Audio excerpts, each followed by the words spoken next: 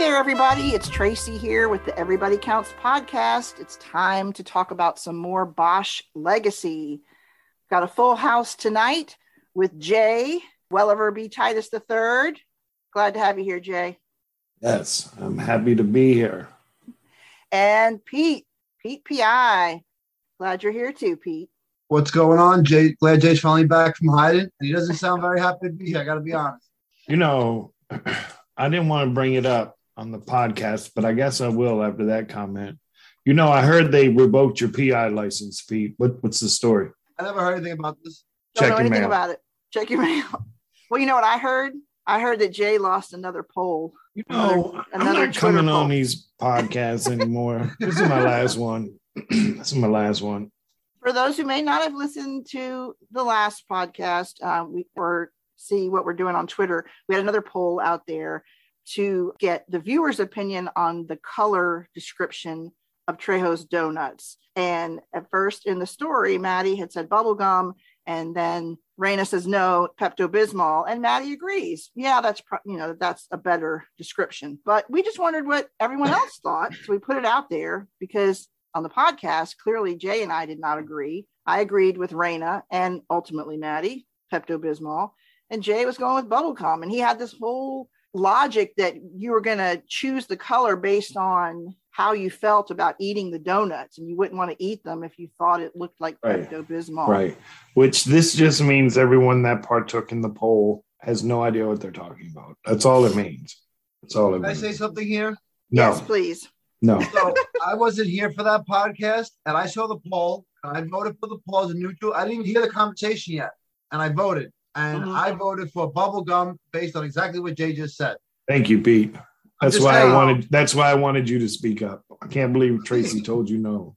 Look at you guys agreeing on something. I mean, first time for everything. Yeah, let's write down the date and time. This is a historical moment. It's a trivia question for the future. But despite the fact that you guys agreed, your answer did not win. Pepto-Bismol won, I think, by like 3/4 of the votes. Is that poll sponsored by Pepto-Bismol?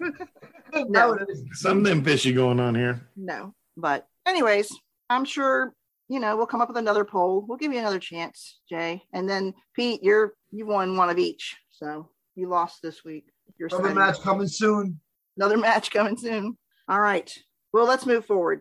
We have a supersized podcast episode this evening. We're covering Bosch Legacy episodes 4 and 5. Plus, we have an interview with Denise Sanchez, who plays Officer Raina Vasquez, Maddie Bosch's training officer in the series. So you have that to look forward to at the end. Episodes 4 and 5 go nicely together because they both involve the boys who are back in town. Crate and Beryl are back for these 2 episodes. So why not do them together? We can cover more territory. It also kind of ended with a little bit of a cliffhanger, I feel, on the first one. So it does make it sense to do both at once because now you can do the follow-up without having to wait a week. Exactly. So let's get started with episode 4. It's called Horseshoes and Hand Grenades, written by Barbara Curry and directed by Patrick Cady. So this is the second of 2 episodes directed by Patrick this season. And I think they did a great job. We got some good stuff to talk about. So let's talk first about Maddie's journey in this episode. She's kind of dealing with some stuff. I mean, to say the least. She goes on a run and she's having all kinds of memories. Anybody want to talk about that?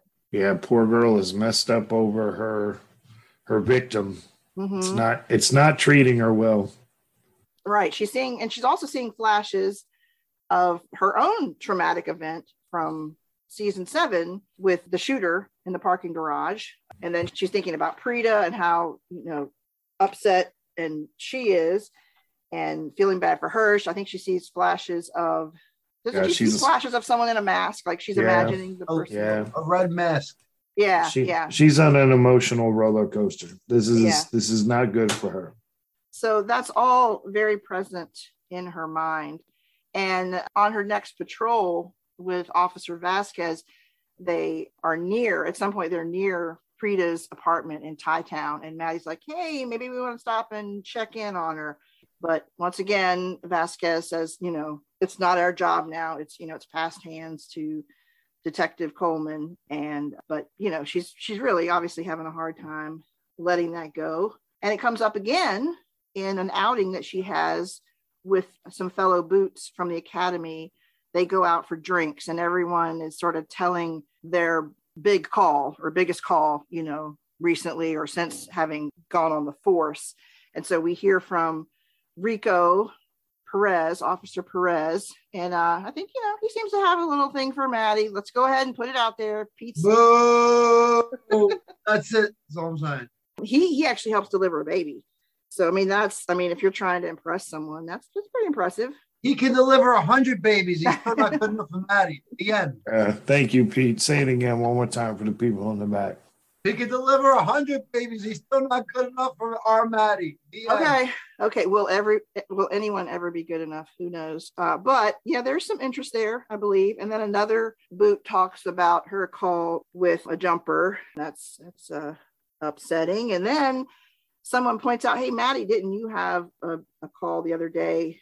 And she decides not to mention it. She just, I don't know, what did she say? Do you remember? She sort of dismisses it and she needs to be excused. She goes outside. She clearly does not want to talk about the call. They're referring to the call from Prita. So she goes out and she doesn't go back in. She kind of goes for a walk. She ends up calling Harry and he can kind of sense, I think, that something's wrong. Do you agree? Yeah, something's up. Yeah, those dad / detective instincts are kicking in. Yep. Yeah. It's like the dad radar, but she says, no, it's okay. She doesn't need to talk. And she doesn't really, I don't think, deny that something's going on. She just says she doesn't need to talk about it, I believe. But interestingly, tell me if you saw this as well. Did it appear that she was outside of his PI office building when she was on the phone with him? I don't think it was clear where she was. I thought she walked outside the bar, wherever they were, and called an Uber from there. Maybe the bar is by the office. I don't know, but yeah, she went out and left the bar first, but somehow I think, and let me know, folks that are listening, what you think. It looked like she was maybe outside of his office building, which would be kind of interesting that she was like near her dad, but wasn't going to go in and talk to him. Didn't choose to tell him about what she was kind of going through, but it seemed like she was nearby, and that maybe that was of some comfort to her. I don't know. So go back and look, see what you think. But I don't think we see more of Maddie in this episode after that. We just learn a lot about how much this part of the job is affecting her right now. All right, so that's about what we hear from Maddie this episode. But before we move on to any other character, probably a good time to pause and have another discussion about Tom. You up for that, Pete? Well, I personally said that I would not talk about Tom or Antonio until they're on my screen again. I made a promise to the podcast, Tracy, so you let me off the hook? Okay, but here's the thing. You didn't specify on your screen in Bosch Legacy. And I know you've been watching Stranger Things, and the Tom actor, Mason Dye, is playing Jason, the captain of the basketball team in Stranger Things. So he has technically been on your screen. The actor has. It's true. She's right. Yeah. But not in Maddie's boyfriend, future husband form. No. Not yet. He probably would be in this role. He would be a little young for her now as a high school student. So yes, I would nix that right away. I'm stuck after like episode 3, but I did go back and see what you meant that he was in. Yeah. He has a pretty large role. Jay, have you been watching?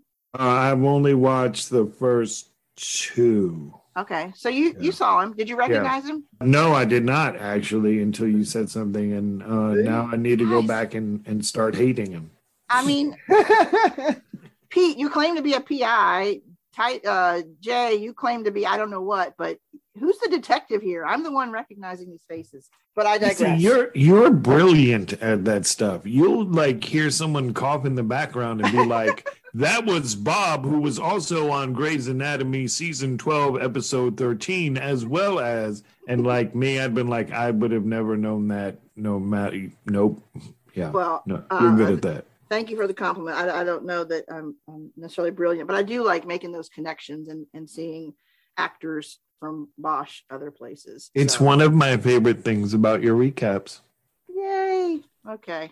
Well, enough. It's always fun to bring Tom up with you guys, and just wanted to make sure that were aware that he's out in another series. Moving on, let's move on to Honey. Honey, she's working a new case. Marty assigns her a new case. But before she gets started with that, at some point she does find some intel on Simon Wakefield's son. And that's just something to store away that will be helpful to know for the next episode. But Simon Wakefield is the financial guy for Carl Rogers. And I guess they're looking for leverage anywhere they can find it. So at some point in this story, in this episode, she tells Harry that she's dug up some information on his son that does not show him in a great light. So you can just kind of tuck that away. But what we see her mostly working on this episode is a case regarding facial recognition software not working correctly, nabbing the wrong guy, and the detective working the case not bothering to do any other work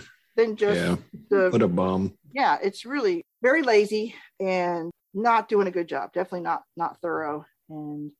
But do you recognize who the guy who the case is for? Yes, I do, Tracy. Okay, well, please share to make sure. Well, I'm waiting to see if PI, who had his license revoked. No, he does not. Do you remember the valet folks from the last season? I do. Does Pete? At the Magic Castle. You can watch this show. Yes, it is none other than Russell Barnes. Russell Barnes. And if you recall, when Jerry and Harry first approach Russell Barnes at his home, they find out that he's on parole, I think, for, was it Grand Theft Auto? Something like that, yeah. But he's trying to get his life back. He's a reformed bad dude who's now a good dude. Yes. And so I love the follow-up with him that he has been able to stay on this track of moving forward with a legitimate lifestyle. So good for him, but bad for him that this facial recognition software has nabbed him as the robber, an armed robbery, I think it was, at a convenience store. And he even says he had an alibi. But the detective never even followed up on his alibi. It's just like, okay, the software says it's you. And Honey also points out that disproportionately there are more errors in facial recognition software with people of color. And Russell Barnes is African American. So she brings that up when they are talking to Detective Gutierrez. But what she really is able to clear him on is the fact that she and Matthew went to the convenience store and there was surveillance footage, and they look at that, and you can see clearly on that footage that the armed robber has a large tattoo on his arm, and all they have to do is show, pictures of Russell Barnes. They do a little video or something, and he looks clearly at both of his arms, no tattoo. My favorite part about that was the picture. He's got his arms out, right? His arms are out, and he's like, can you see there's no tattoos here, you idiot? I love that. The face he makes is like, yeah. Now what, suckers? Yeah, what are you going to say now? So they clearly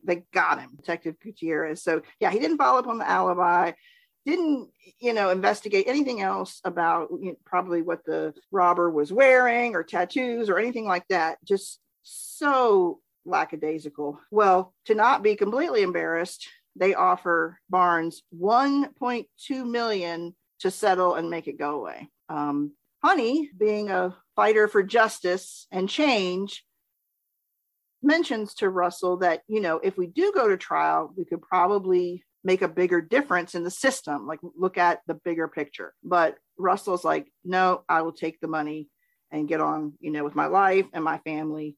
And that's what he chooses to do. So I am, again, happy to see Russell moving forward with his good decision-making about not living in a life of crime. Yes, question.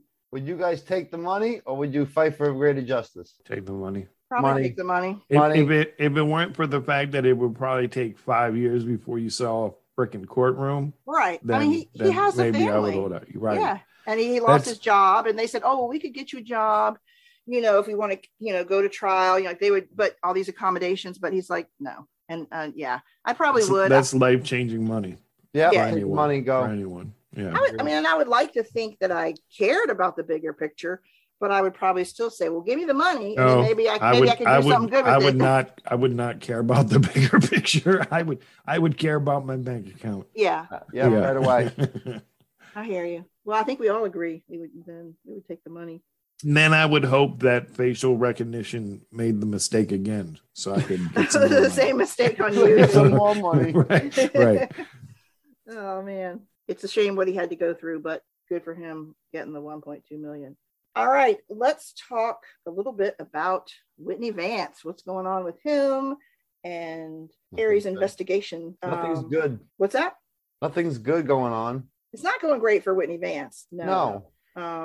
As far as the investigation, Bosch is making some headway, but he's not really able to get in touch with Vance. So we'll talk about that in a minute. First, he meets up with Olivia McDonald. He reached out to her on the message platform on the Wall of Faces for those killed in action in Vietnam. And she is Dominic Santinello's sister. They were both adopted, we learn, and they were very close. And she tells Bosch some stories. She shows him some pictures, even shows him a picture where he had a different name on his shirt, last name Lewis instead of Santinello. And he asks about that. And she says he took the swim test for someone else so that he could pass the test. And then she lets him go up into the attic, I guess, and look at his trunk of things that he had left over or that were brought home. And there's, like thinking some medals, a hairbrush, a canister of film.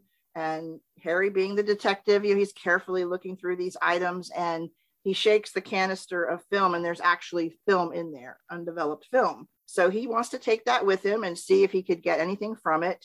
He thanks Olivia for her time and promises that he will send her any, photographs that are able to be developed from that film. He will keep her updated. So he heads out and he meets with an expert like in film or photography for the police department, and asks him about the film. And he's basically saying it's we're not going to really get anything, but he will try. And of course Harry wants him to do it faster than he probably can.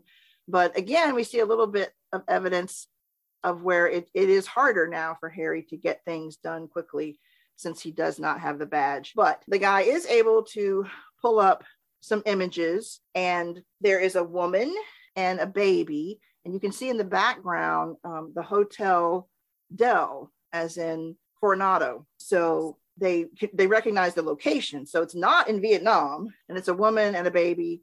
And, so they have to wonder, did Nick take these pictures? And the film guy also explains that based on some type of numbering convention on the film, that the time period that these photos, or the time photos that the film would have been manufactured. And it puts it in a time frame where Nick, short for Dominic, would have been in Vietnam. So, it's not adding up.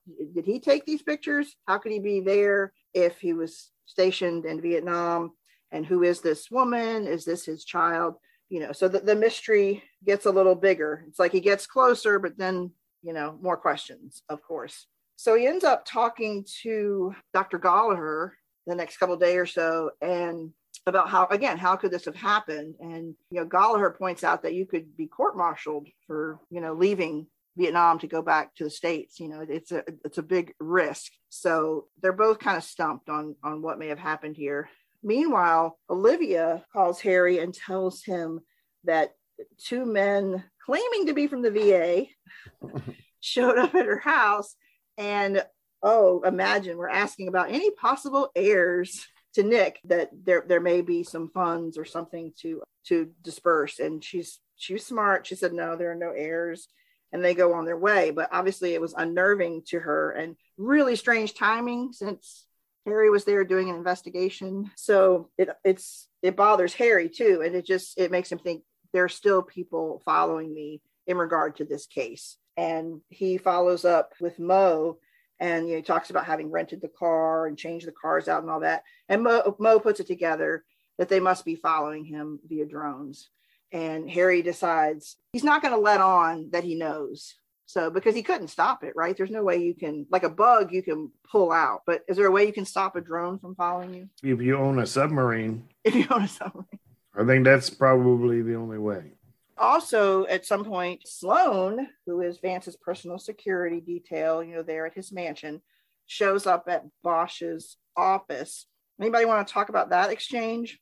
That dude is stupid. Number one, thinking that Harry's going to fall for the whole, he would like an update. And then as Bosch is closing the door, you're going to put your hands on it to stop it? Like, yeah. What, are you crazy? And then the best part is Bosch just looks at him and is like, I wouldn't do that. Yeah. Because that punch in the face is coming. Yeah, when he put his hand on the door to stop it, I was like, oh no, you didn't. Bad move. It was just so obvious. So yeah, Sloan says, Mr. Vance is ill and asked me to check in with you. And Bosch is not going to talk to him because Vance clearly said, do not talk to anyone except for me directly. But he still follows up and leaves a message for Vance, who does not answer, to give him a call. So, and then we have one encounter with Vance himself. He is writing a check, a donation to St. Helens Home for Unwed Mothers. And he takes the fancy gold pen that he keeps at his desk and, tries to sign, but it's just not going to happen. His hand is too shaky. He just doesn't have the motor skills at this point to sign the check. And Ida reaches down, takes the pen and signs for him, and he thanks her. So there is, obvious deterioration, but he didn't look too bad at that point.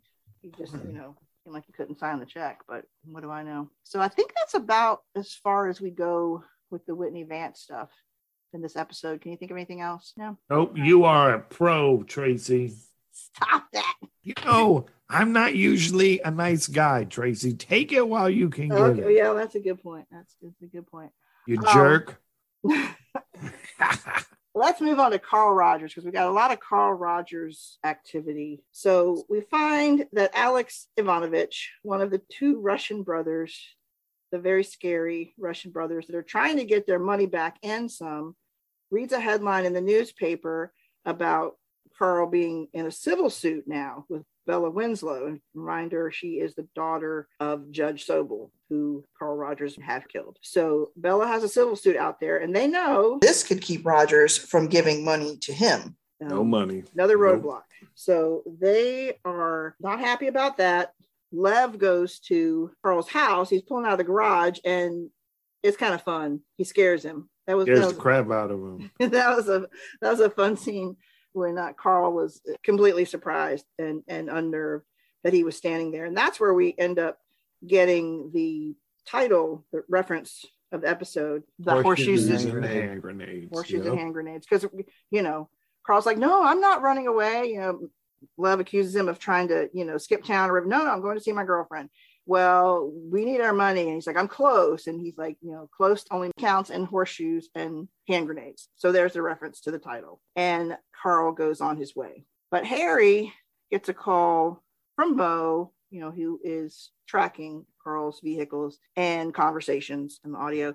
And he's headed to a restaurant called Eat at Rudy's and is meeting up with some folks there. And that's where our fan favorites, Crate and Barrel, come back into the story. The guys. I love those guys. I love them guys. I'm going to grow up to be like them one day. Oh, you and Pete, you're going to be Crate and Barrel? Yeah. So Harry reaches out to Crate and Barrel to help out. He wants them to go to the restaurant and listen in on whoever he's meeting with and get details on the conversation. Thankfully, Mo has given them some kind of gadget for Crate to put on his phone, like some type of microphone, because, they're not hearing what they're saying. They go a few minutes with not really being able to hear what they're saying, but they put the device in and start recording. Now, as viewers, we get some of the conversation that they're having, and they're basically talking about moving up their operation. And Carl Rogers, financial guy, Simon Wakefield, are like, no, it's too dangerous, but can't do it. But Carl is saying, we have to get this money. We have to move it up. So they're kind of on opposite ends of that right now.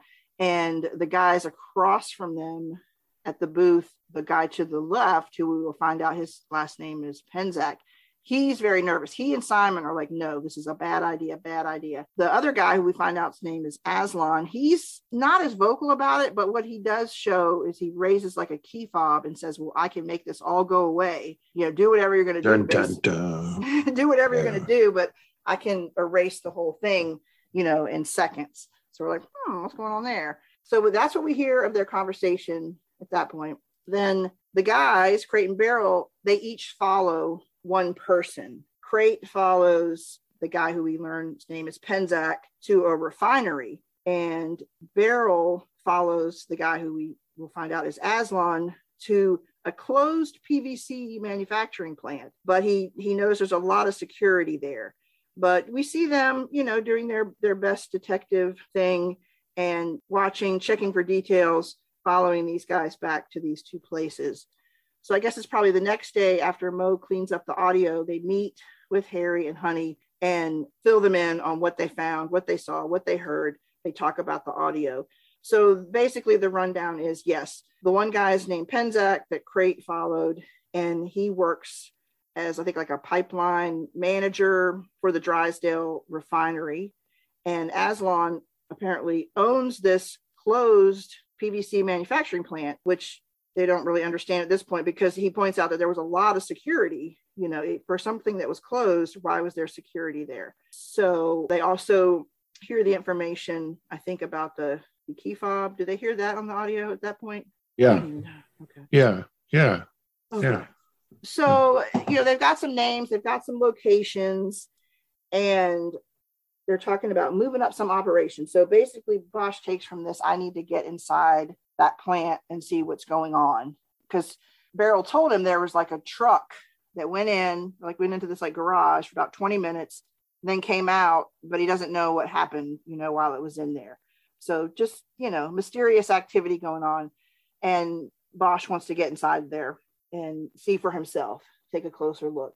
So they put together this little ruse, the three of them, Harry, Crate, and Beryl. And Beryl is like inside a truck stop, and there's a tanker truck outside, and Harry wants to get inside and ride with that truck to the PVC manufacturing plant.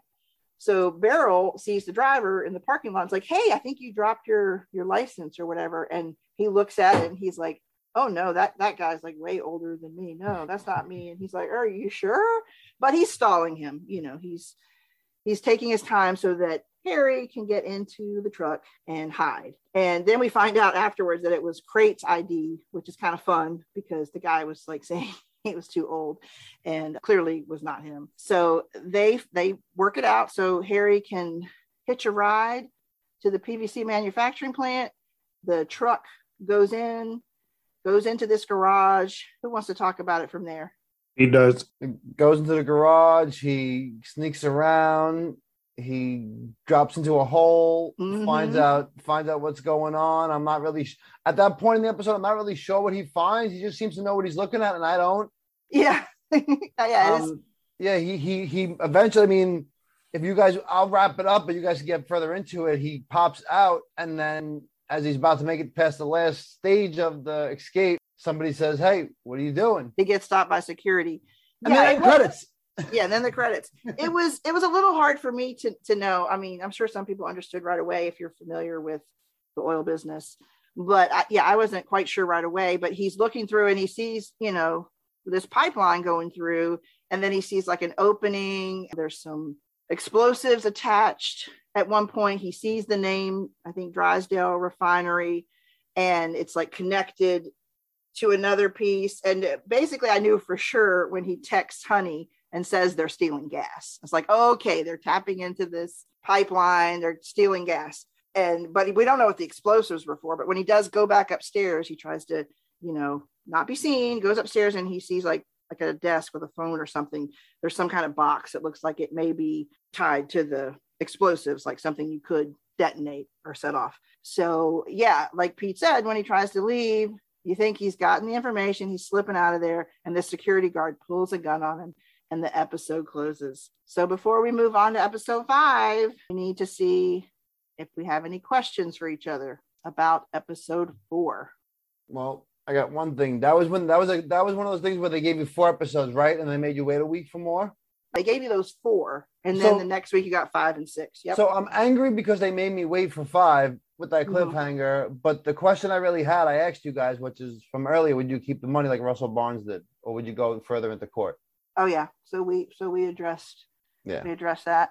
What about you, Jay? What's a question you have? My question is not so much about the episode as it is the atmosphere in the episode. Is it just me? You know, you're watching Bosch and there's always something not great happening, or you're kind of on the edge of your seat, or there's some kind of drama and you kind of, I don't know, you're sort of like uneasy watching the show scene by scene by scene.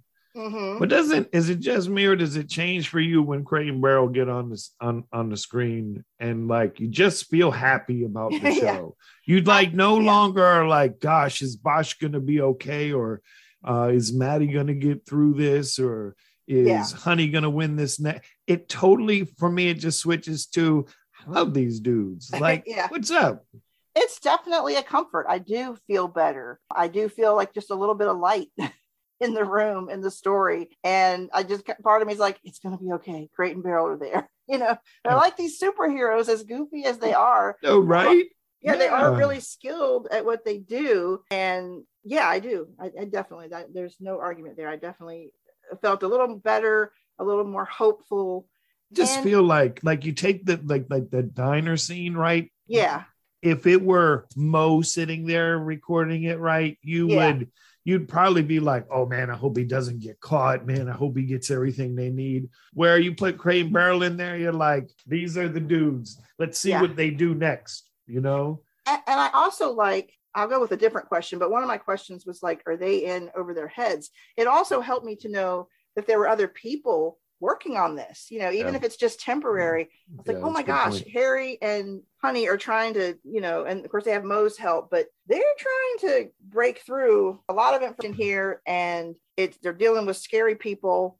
I mean, Carl is scary. The Ivanovich brothers are scary. So I think it was just made me a little more, like I said, comforted that they had some help too through Crate and Barrel. What's your answer, Pete? I agree with Jay. Do we actually all agree? That's amazing.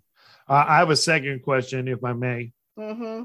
Wow, she let me do it. This is a much smaller piece of the episode, but I'm just curious. We talked about the drive with Maddie and Vasquez, and Maddie wanted to stop by and do a door knock or whatever, and Vasquez she don't mess around, whatever. Yeah. Tracy, you do a good job of keeping Pete and I in our place. However, I also know that you have a sweet spot towards some things. So my question is, if you were Vasquez, what would you have done there? Would you have done the door knock, or would you have been the, no, you're not doing it, we're going to do our jobs only? I think the one thing you didn't mention about me, I hope I have some soft spots. I try to be a kind person, but you know, I'm also a rule follower. So I probably would go with Vasquez. I might have said it a little differently. I might have been like, well, hey, Maddie, you got to remember, it's not our job now for the case to be solved, and for everything to, you know, it needs to go through the right procedure. And now it's Detective Coleman. So I know it's hard. I've been there, you know, that kind of thing. I probably would have sugarcoated it more. I should have known. So is that how you thought I would answer? I wasn't really sure, because you know, you're certainly a rule follower, and you're certainly a we need to do rah rah rah rah rah. But at the same time, I'm sorry to ruin your persona out there as this badass podcaster, but you are a little softy when it comes to some things. So I was feeling like, man, she would probably give in to Maddie, but you know what? I wasn't sure. What do you think I would do, Pete?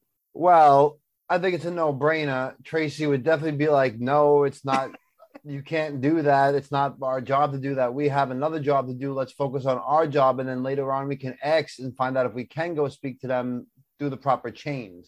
There you go. Yeah. You're right, Pete. I always forget. She never lets us have any fun. So, yeah. So you should just give it like, oh, well, maybe in a couple of weeks, we'll readdress it. You're right. Tracy. My bad. AKA Fun Squasher. All right. I do have one more, though. How is Rogers? Is there any way you're feeling at this point that he can pull this thing off? He seems really visibly nervous. He's got his, even though he wants to move forward, he feels very stressed. No, he's got to get this money. Listen, I thought this before, during, and after. Okay. Yeah.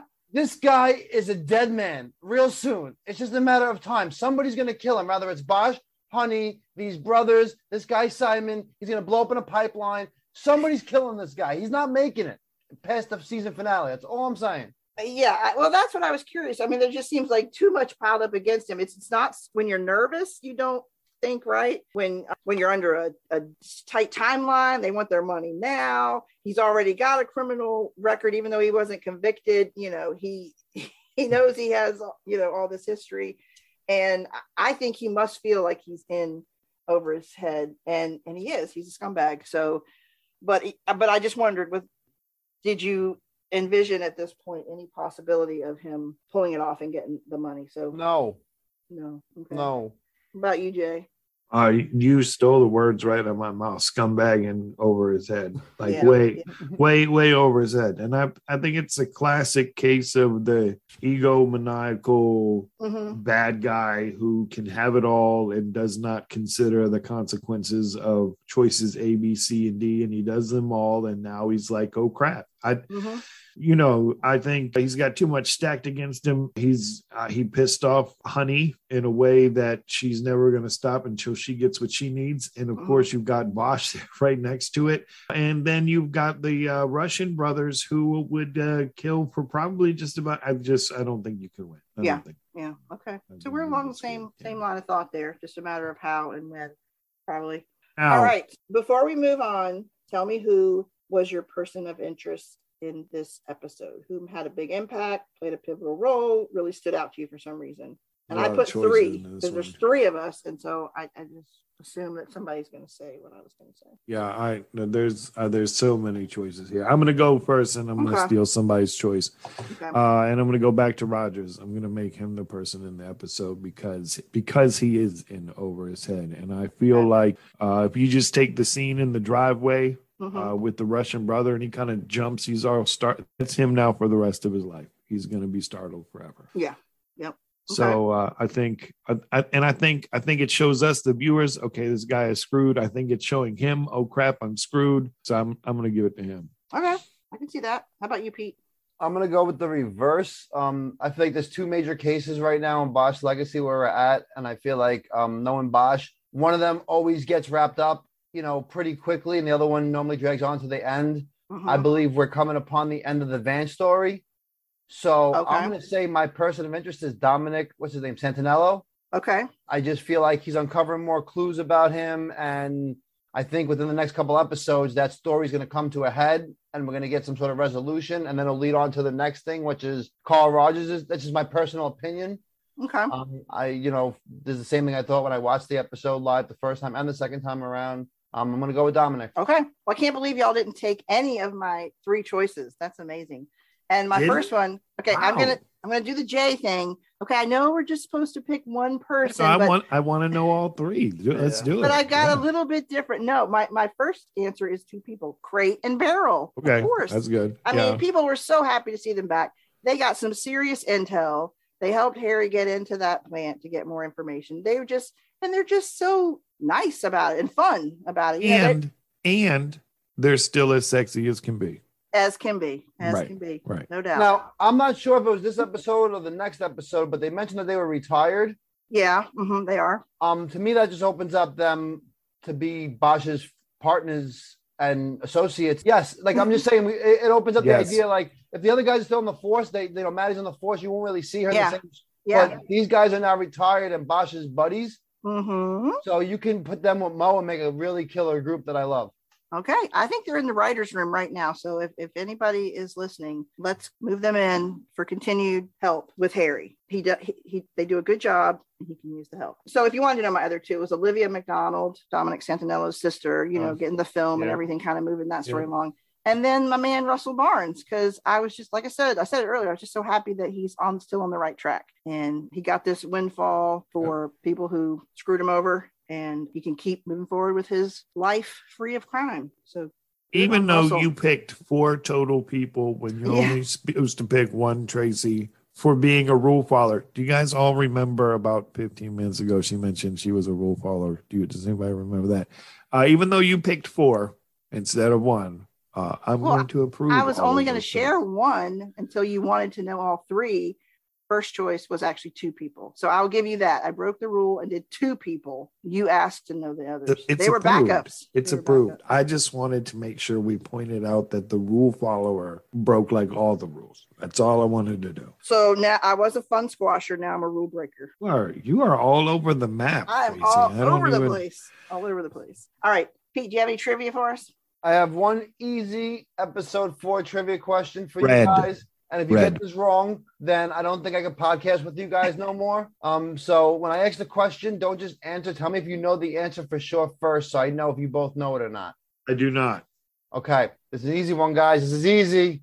So when they're all telling their war stories, all the boots, and the guy who is interested in Maddie is talking about his war story, he says they even named the baby after me. What was the name of the baby? I know. Jay, do you know? Jerk face. I'm sorry. No, I don't know. This was even easier to guess if you just had logical scenarios. Go ahead, Tracy. Little Rico. Boom. His name was Rico. They named it after him. Without using the name Rico, Jay. Jay, come on. That dude. I don't care about him. He's bragging about delivering a baby. I didn't like him. Little Rico. God forbid. Anybody out there delivers babies, Jay wants to talk to you right now. All right. I have one for you guys. I purposely did not say the name of the PVC manufacturing plant. What was the name of the plant? My God. I don't know. Let me see if it's in our recap. Franklin Barnes Associated Dangerous Plant. Hold on. Pete is wrong. My recap doesn't count as your notes. It does. Yeah. It does right now. Hold on. The second guy owns a Trouble and Cut plus an old PVC manufacturing plant. Crap, I don't think it says in here. Damn it. Whoever wrote this recap sucks. They should have put in the damn name. I don't know. Polly First. Polly First. I knew that. Okay.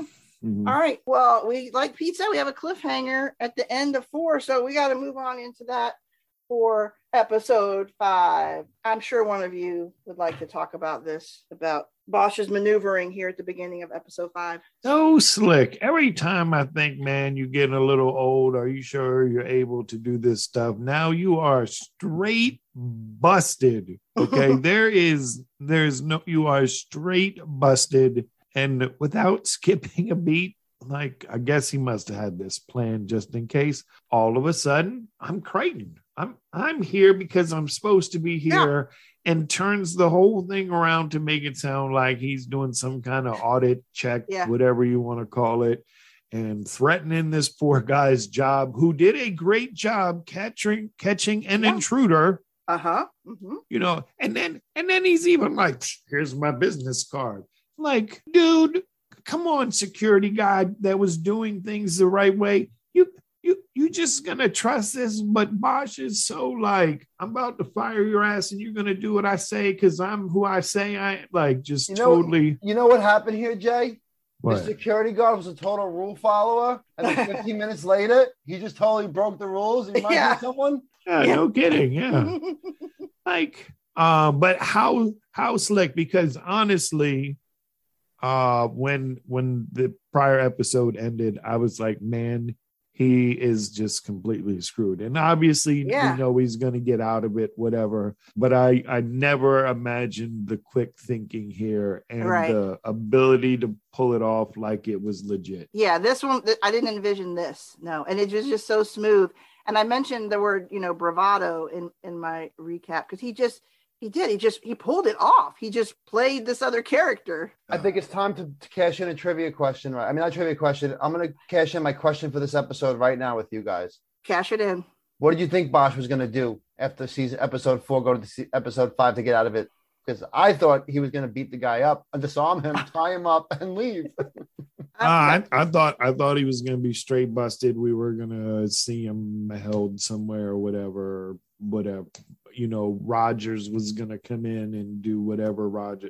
I honestly, I don't think that I thought for a second he was getting out of it. Okay. I'm kind of with Jay. I just didn't see how it would happen. I was like, he's caught. I thought he was going to have to tie him up, beat him out, knock him out, put him somewhere, store him somewhere, temporarily, just so he can report back, just to finish what he's doing. But no, now that you say that, I could see Bosch doing it. But he's not going to kill him. Yeah. But he's going to do something to take him out of the picture where he can't report back. Right. I thought at minimum he's going to be taken to some other location and have to try to talk his way out of it or something. You know, I didn't think he was going to get out of that plant that night so quickly with the guard. Let's mention the guard actually escorting him out. Genius. He walks out and he gets in the car with Crate and Barrel. Just step back for a minute. The title of the episode is Plan B. This one was written by Chris Wu and directed by Alex Jakrewski. And yeah, that's the first thing that we see in the episode. But there's so much that goes on with the plant and Carl Rogers. Let's talk about a couple of the other stories so we can have a good flow through each of them. So let's talk a little bit about where Maddie is in this episode. We see her once. We have a scene with her and Raina. They're helping a pregnant homeless woman who's been hitchhiking from Oregon. And they get a place for her to stay, a place that's actually hard to get into. They get her some breakfast. It's like they've got a plan. They're really helping her out. She gets to the place and the lady decides she doesn't want to stay. And we don't know why. We don't know if she saw something, saw someone, knew something about that place, but then how would she know she's from Oregon? Really seems really odd. And I feel like this will come back at some point. It seems like it didn't really fit in, but at the same time, they don't put stuff in that's not meant for some reason. You think it'll come back, Pete, in another season somehow? I think it's going to come back. And I think you're absolutely right. We've been trained now for so many seasons of Bosch to kind of know they're not just throwing this out there for no reason. If they're wasting TV time showing you this place, yeah, it's because they're planting a seed for either really soon or even in the future for, a season 2 or possibly season 3 where that might be a big thing going on there. Yeah, I just feel like it's got to have some bigger meaning or bigger. So I agree 1,000%. Okay. Well, another scene we have with Maddie, she gets a call from Preeta Setong asking for some advice, like on a security system. And Maddie happens to be in the area and says that she could just stop by. And so she goes over to Preeta's house. Which is a mistake. Yeah, I agree. I mean, her heart's in the right place. It's good intention. But who says, I mean, no offense to Maddie, but who says that she's an expert on security systems to begin with? I don't know. Listen, I'm going to speak on this now. Go ahead. So Maddie is a cop, a boot, going through, what I would assume would be, normal, cop, training mentality things. She has a lot of other stuff going on in her mind that they showed us last episode. Mm-hmm. I feel like that's like a Bosch thing. Like she's starting to carry things all with her, and like the way she's getting flashes of things, I think is the way Bosch gets flashes of things. But they never showed us Bosch get those flashes on a regular basis, where they're showing a little bit more Maddie. Mm-hmm. At the same time, you already have so much on your plate, and you're already going through so much, and you want to be so helpful. You want to be the perfect, person, the perfect friend, person, cop, whatever. You can't do it all at once. There are rules to follow if you're going to be a cop, and you're not on no Bosch level by any means. Mm-hmm. So my personal advice to my fave Maddie is to just kind of start towing the line a little bit more. You're stretching yourself in situations and you're putting yourself out there, and it's going to hurt you in the end if you keep this up. I feel you have to focus more on the big picture and not the little things that you can't control, is what I'm trying to say. Yeah, no, I think we both agree pretty much on that, like I said, her intentions are good, but she is struggling with boundaries and she's taking on too much. Yeah, and too much. Yeah, and so what if she recommended something and it ended up being a bad thing? How's she going? What if she set the alarm system up and it was wrong and then something happened? And she's gonna live with that forever. Don't call somebody. Help her find somebody to call. Right. Yeah, but one thing that she does get from Preeta actually is Preeta tells Maddie about an app that talks about crimes in the neighborhood, unusual behaviors, things like that, and so Maddie checks out the app another time, and when she's back at the office, and she writes some notes on her pad about other things where screens were being cut. So she did find out about the app and is using that to just kind of keep track of some other incidents. But at the same time, is that even good? Because again, it's not her case. She needs to move on with current cases she's called, or situations she's called to, and it's by writing down notes and keeping track of similar things in the area. She's kind of doing detective work, and she's not a detective. Becoming Bosch more and more every day. Bosch more and more every day. So she does have a lunch with Harry later in the episode. So we'll get to that, but let's shift gears a little bit to Whitney Vance. See what we got going on there. Nothing good. Nah, it's not looking good for Vance for sure. So, Harry at this point knows that there's probably bugs in his office. He's being followed, the drones, all that. So he goes ahead and sweeps his office for bugs before he calls this time, and he leaves a voicemail for Vance. The screen shifts over to Vance's bedside. He looks like he is indeed on his deathbed. David Sloan is standing there. He sees the message. He listens to Harry's message and then deletes it. Ida comes to the door and the nurse isn't there. And, she's asking, where's the nurse? And I guess she was on a break.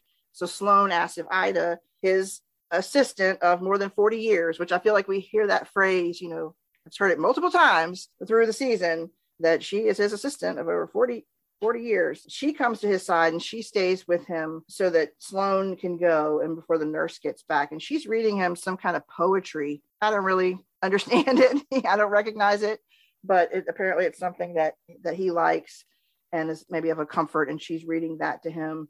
And then after she finishes, she makes a comment that he never knew. And I didn't really know what they were going for there. At first I thought maybe was there some unreciprocated romantic feelings, but she uses the phrase, you never knew after 40 years, you never knew. What did you guys take from that? How much I've done for you. How much I've done for you? How much I've stole from you? I'm sorry, I'm a cynical person. Yeah, I could see what you're saying, Jay. You never realized, the impact. Or Pete. I never realized how much money I made off of this partnership. Or Pete. Sure enough, Harry finds out, he gets some contact information. He's still pursuing, information about Nick Santinello. Who is this woman in the photo? Is it his baby? Trying to put the pieces together. He reaches out and he's able to find out some of the others that were in his group. And Hallie Lewis is the name of one of them. And remember, Lewis was the name on the shirt when he was doing the swim test. So we're thinking this is the guy he did the swim test for. And so of all the folks in his unit or whatever, Hallie Lewis is still living. Harry goes to visit him and he doesn't remember a lot. I mean, it's been a long time. I like this guy, Lewis. Yeah, I like him too. I like him. All right. He's pretty straightforward. He's trying to remember, tell him what he can. Don't trust him. You don't trust him. But he tells him straight up, the details are kind of sketchy, but he does remember a photojournalist that was stationed or that came when they were stationed at Camp Pendleton. And she was doing some interviews and Nick was one of the people she interviewed and he saw the sparks flying right away. So he wonders if maybe that's the woman in the picture. He can't remember her name, but surely that must be the woman with the baby in the photos. And we learn that Hallie Lewis did know that Nick had snuck back to the mainland at some point after going to Vietnam. So that had to be, him taking the picture. So they wondered if he did that, something very risky to do in regard to your military career. But Hallie confirms that he did at some point make a trip. Slick Nick back. Santinello. Slick Nick. There you go. There you go. Well, again, we said we'd see Maddie having some time with Harry. They go out to lunch and a news story comes on that billionaire Whitney Vance has passed. So indeed, he was on his deathbed. She can tell that Harry's somehow affecting him. And she asked, who it is. And he said that it was, now a former client. And when he leaves the lunch and heads out, Sloan calls him and says, that Vance will no longer be needing his services. I don't even know if Harry says goodbye on that phone call. I think he just hangs up on him. Do you remember? It's a messed up phone call. Yeah, it's just obviously Harry would have heard. Yeah, it's just kind of what's your point? Just kind of sticking it to him or something. I don't know. But at that lunch, Maddie does try to confide in Harry a little bit about Prita and where you have the boundaries and can you care? How much can you care? How much can you do about it? Any thoughts you wanted to share on that conversation? This conversation goes back to my previous statement. Bosch is in no position to give Maddie advice on boundaries and, minding your business and following rules. At the same time, out of all the advice you can get from your father, Maddie, that is the one territory you should not go there for. There are plenty of other people to talk to in the department that that will give you better advice about, like, where's Billets? Yeah. Why is she going to Billets for that conversation? That would be a great time to bring Billets back. You know, you want advice. She's in the system. You know, she knows about boundaries and following rules. You go to Bosch, who's a known unrule follower. You know, No, that's an interesting point, Pete. That is a good point. Yeah, if you're talking about how to stay within boundaries and stay with color inside the lines, Harry might not be the best person. Yes. But she does, she's obviously close to him, and maybe she just needed to say some of that stuff out loud. Who knows? Yes. Get it off her chest, vent. You look like you're thinking about something there, Jay. I'm just listening to you guys. I have nothing creative to add.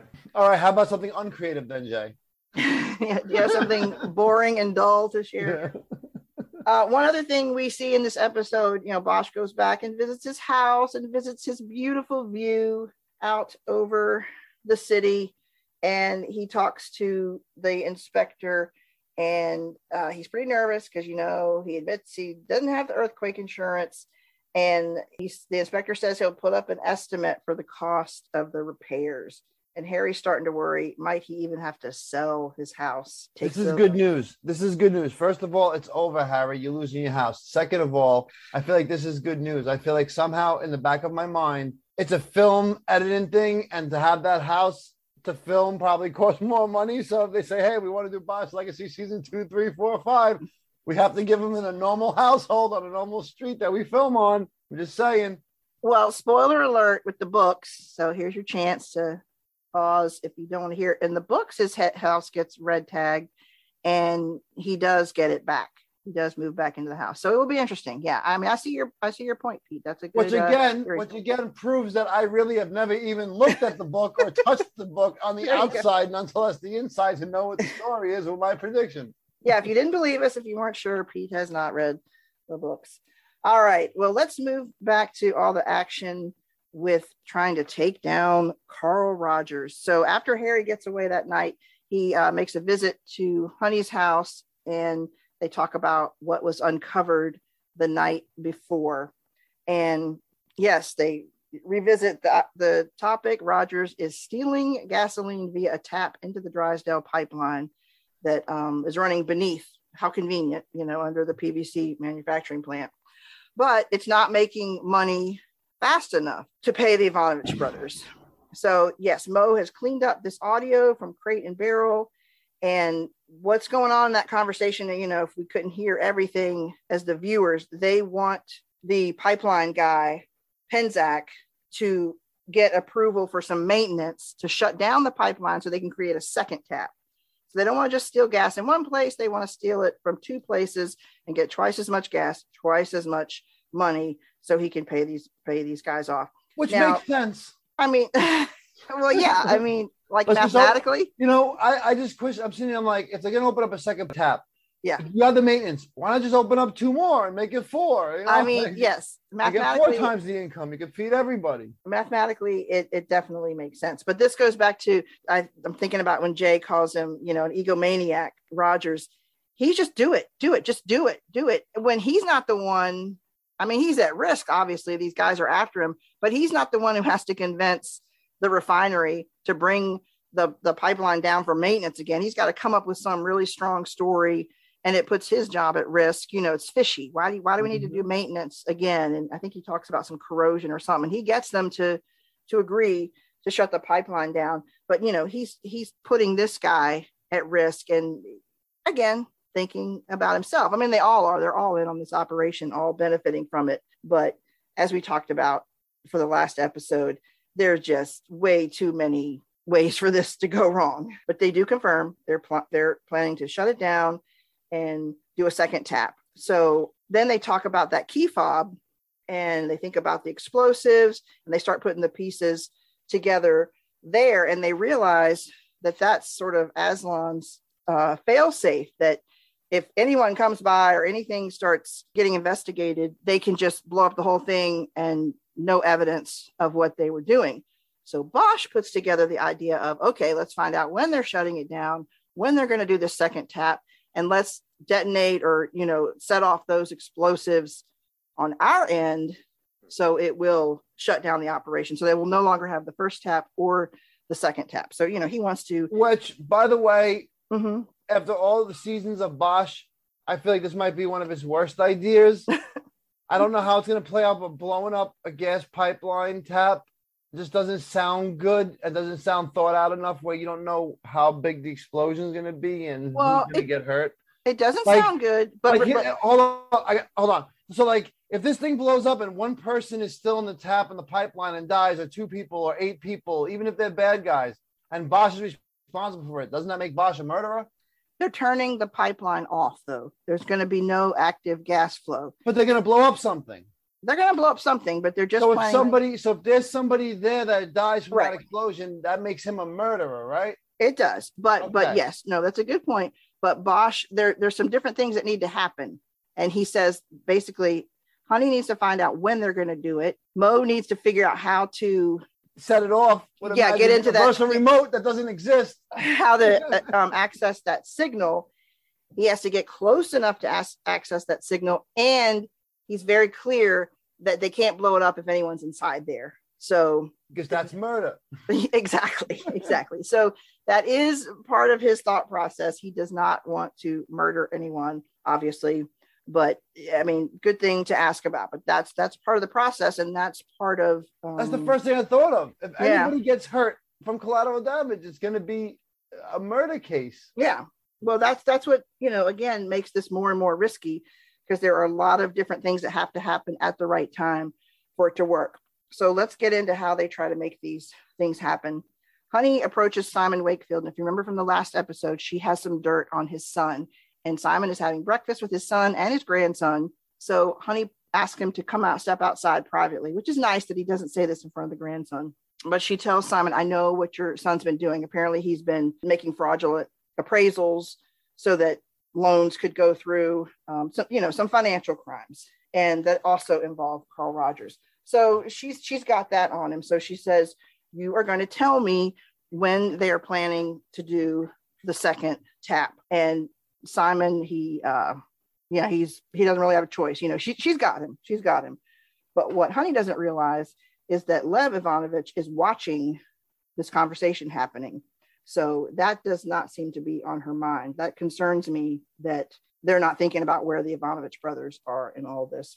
Well, later, Wakefield gets the word of the time of the tap, and old Lev shows up. He's there. He strangles Wakefield and dumps his body and his phone into the pool before Honey can get the message about when the second tap is going to be created. She discovers him. That's a bad discovery. But right away, she grabs the net for the pool and drudges up the phone and gives it to Mo, hoping that they can recover data off of it. Anything you want to share about that scene? It's pretty gruesome. It again reminds us of how evil the Ivanovich brothers are. Honey also meets with Samuel Kim of the U.S. Attorney's Office, because it's not just that, their ultimate goal is to convict Rogers. They're trying to get all this intel on him and stop things from happening, stop him from getting away with these crimes, but they want him to be convicted for his crime. So she wants to turn the whole case over to the U.S. Attorney's Office. She wants him to be tortured for life. The U.S. Attorney even says, well, why is life in prison okay? You're not going for something else. And she's like, no, I just want him to be miserable and stuck for the rest of his life, thinking about what he's done. So they do come to an agreement. She says that she can get him, she doesn't really say how, but she can get him to confess, and that he has information on the Bratva, the Russian Bratva, that they can use. And so will they take the case? And they agree to. She says that he will turn himself over. So we'll see how that's supposed to happen. Mo does salvage the data from the phone and tells Honey when they're going to be doing the shutdown that night. Yeah, Penzak does manage to convince them to shut down for some more maintenance. Honey gives Harry the time. There's mention of a blueprint that was also on Wakefield's phone. They got some other data off of it besides just that text message. And this will come up, I think, in another episode.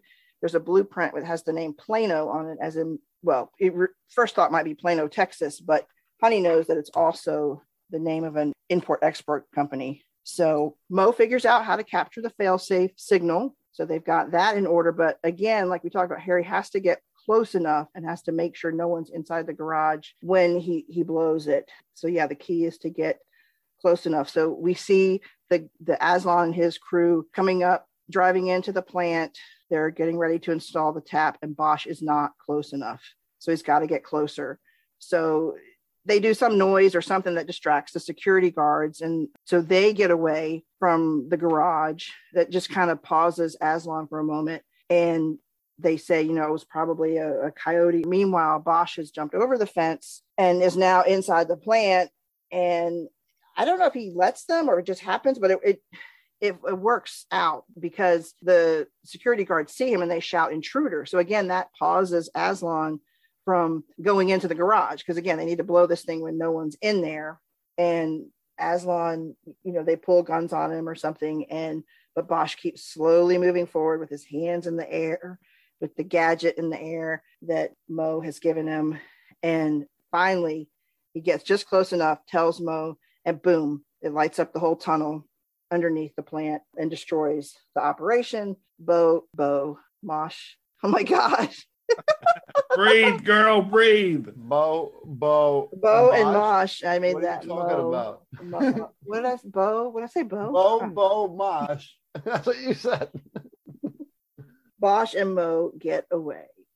So they did what they set in there to do. So while this is all happening, Honey is with Rogers and his attorney, last name Keating, and they're talking about negotiating with the civil suit and looking at an amount. They don't know why she's completely there. But Carl gets a phone call, and he is very surprised when she's like, "Oh, get it. It might be Aslan." And he's like, "What? How do you even know his name?" He panics. He takes the call. He learns about the explosion. And then he realizes Honey knows everything that's going on. The ball's in her court now. She can basically ask for what she wants. She specifies the amount that he has to pay Bella and the terms of him turning himself in to the U.S. Attorney's Office. And she has it all recorded on tape. So pretty slick, right? He's amazing. All the pieces fell into place. And that's about it for that. We think we're all set, that he's going to turn himself over to the U.S. Attorney's Office the next morning. They feel like they have succeeded. Do you guys, I'm going to start out with just this question. Do you guys feel relief at this point? Do you feel success? Check and mate. Okay. That's a good response. Yeah, I do. I mean, for me, that whole scene that you ended with there and Honey, tell him to answer the phone, and the way the tide turns so quickly, that's like one of the biggest wins Honey could ever have. You know what I mean? Oh, yeah. So I feel like, checkmate. Yeah. That's it. You won. Yeah. That's it. Whether it's jail time or the death penalty or just the ability to go into that room and mess with them so bad and have complete control, that's such a huge win. Yeah. Well, yeah, I mean, I think I felt that too. And I think about what Pete said kind of in that moment. He talked about how he thought one case usually wraps up and then one lingers. Right. The last episode, Pete was saying he thought the Vance one was going to, maybe wrap up and this other one linger. Isn't that right? Is that what you said, Pete? Yes. Okay. But then when this happened, you're like, oh, well, maybe this is the one that's wrapping up, and they got him. No more Carl Rogers, we've had enough of him anyway. It feels like it's resolved. Is this case officially done? Because don't some people still owe some money to some other scary people? Well, right. No, that's what I'm saying. There's a fallout here. Yeah. No, it's not totally wrapped up, but I think the three of us feel success at this point. Like they nabbed him, like they got him, because he's going to turn himself over. But you're right. They're not thinking about the Ivanovich brothers. So do you think that's a big...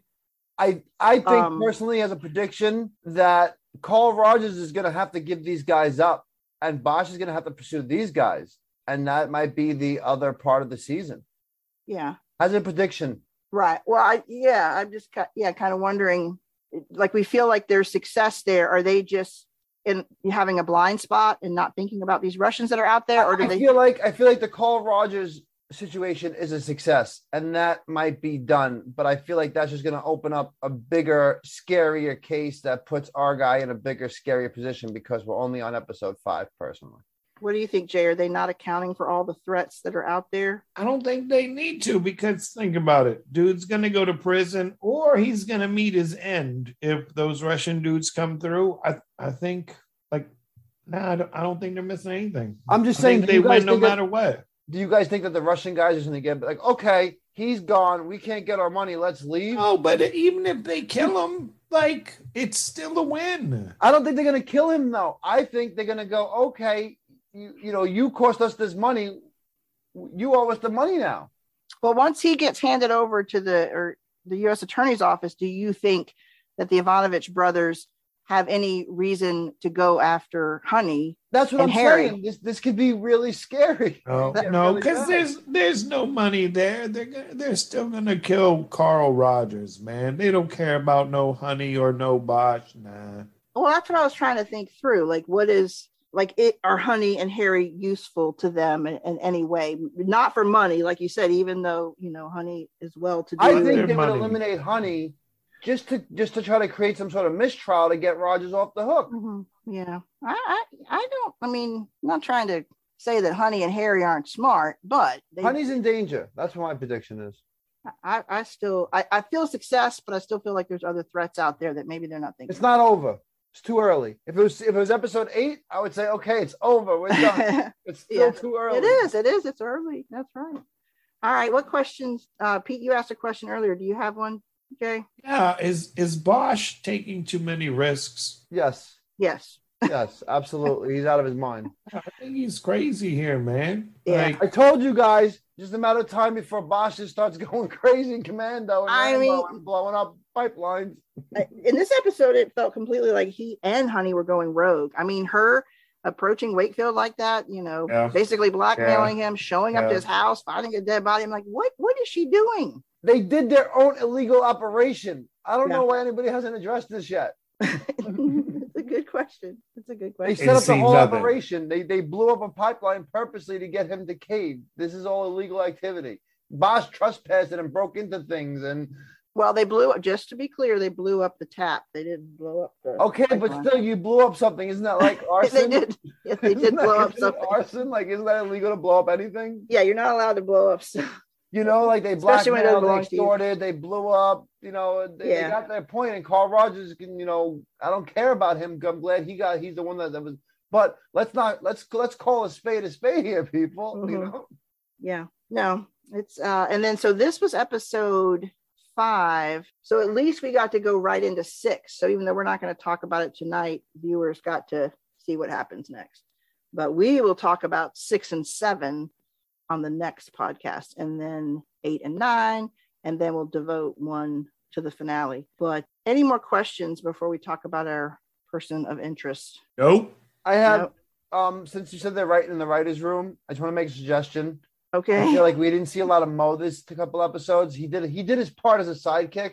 Yeah. But my suggestion to the Bosch writers, if my opinion means anything at all, guys, I would request one episode in which I see a Mo flashback of how he got himself into the business, what he had to go through, any old boss that he had to like maneuver around. Give me some sort of story, because Mo is here now.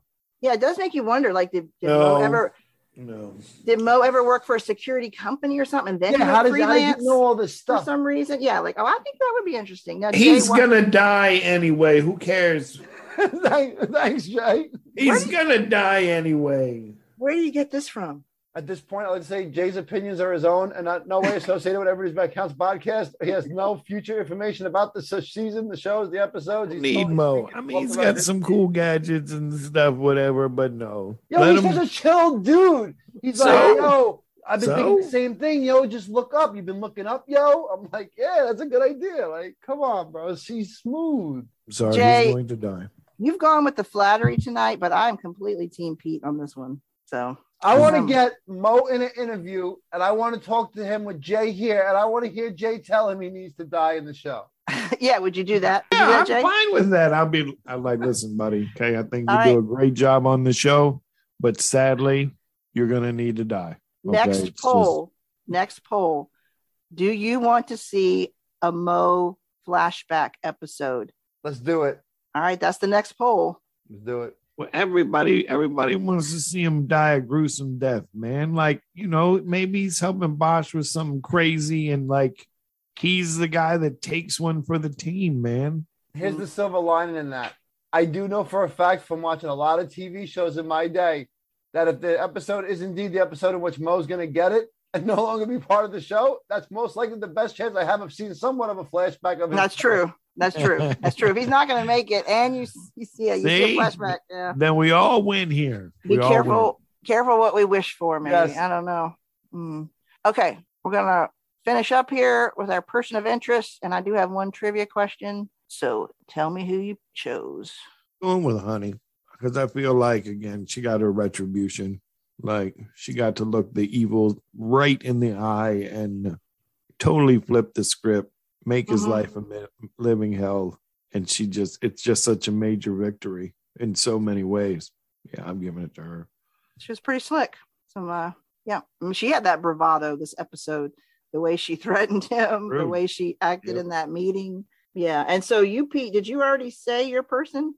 No, I did have Honey on my list, but I've been saving this one for the season. I think this is the episode to drop it. I think Bosch is my person of interest. He's going off the rails, doing commando stuff. He was super slick in this episode. I think this was a good time for me to choose Bosch as my person of interest in the season, in which an episode where you guys have other people to choose. So I'm not like, taking something that you guys already thought of. It's on. The season is here. We're halfway through the season. This is Bosch, the writers. This is what happens. It's about to kick into full gear, and Bosch is full-blown Rambo commando, and I appreciate it and like it, and it's good television. Okay. Who am I going to choose? Let's see. I don't know. Maybe just based on our prior conversation, maybe I should go with Mo because he got the phone back. He got the data off the phone. Good pick, Tracy. Good pick. He figured out how to access the signal. I mean, there's a lot of stuff. Honey couldn't have done what she did if he didn't fix the phone. Bosch, superhero, couldn't have done what he did if he didn't know how to access the signal. So, boom, Mo, you get it this episode. There you go. I think that. I mean, what more is there to say, right? Got to go to Mo's. Team Mo. Jay, sometimes I think you just try to be difficult. No, I am never difficult. Okay, I do have a trivia question, but do you have one too, Pete? Of course I have one. Okay, whose goes first? You can go first this one. Okay. What was the time frame that they were going to install the second tap? There was a window of time. 3 weeks. No, okay, I'm going to try to help you a little bit. That's what he said. He goes, we got 3 weeks. We got 3 weeks before we can do this. And he goes, well, I got to push it up. Well, let me clarify that. Between 8 and 10. Yeah, that's what I was going for. The literal time that they were going to install the tap, not how long they had to do it. So I get half credit? You can have quarter credit. I knew how long it took them to do it. I didn't even know. No, that was good. I don't think I would have known that. But yeah, Jay's right. Between 8 I was like 3 weeks. I'm not waiting 3 weeks in TV time for this to go down. Like, are they going to do a flash forward episode? Between 8 and 10 p.m. Okay. Okay, fair enough. Jay got it. All right, go ahead with yours. For all you people who like to press pause and read things, thinking Pete's going to do this as a trivia question, I hope you did that this episode. At the end of episode 5, the very end, Honey is on her cell phone, and she looks at her cell phone and has a call log. Who is the second person from the top on her call list? What is the name? Wakefield. Nope. Just a guess. Jay? Maddie. Nope. Keating. It's Frank C. Oh. I don't know who Frank C is. Okay. But she called him or he called her. All right. So, yeah. That's a good one. That's reasonable. That's not like a license plate number, so. Yeah, you were able to put it. It was shown where you didn't have to pause it to see it. Yeah. If you watch it again, you'll see it like clear, like, just a quick snap. Good stuff. All right, good job. All right. We have an interview coming up with Denise Sanchez, who plays Reina Vasquez. That's going to be awesome. She's an awesome character, awesome actor. So she's also very active on Twitter, so follow her. Yeah, and Instagram. Yeah. All right. Anything else, guys, for tonight? That was a good job getting through 2 episodes. We're going to do 2 at a time until we get to the finale. Get things moving through, content coming out faster for you. And that's about it. Any closing comments, Jay? Love you, Crate and Barrel. That's a good comment. I second that, Crate and Barrel. Oh, you can't. They're mine. You can't? They're mine. They're mine. They're yours. They're mine. Okay. Up off my Crate and Barrel, Tracy. Anything else from you, Pete? Saddle up, boys. It's about, or girls, it's about to get crazy and bumpy in this Bosch ride. If you guys think that it's settled down now and it's almost over, you're not even close. There's like a whole half a season, and God knows what's going to happen. Right. You're right. You're right. That's just a lot has happened for half of a season. Absolutely. All right. Well, we'll be back for the second half of the season before too long. Thanks, guys. We're See out. ya. Bye. Later.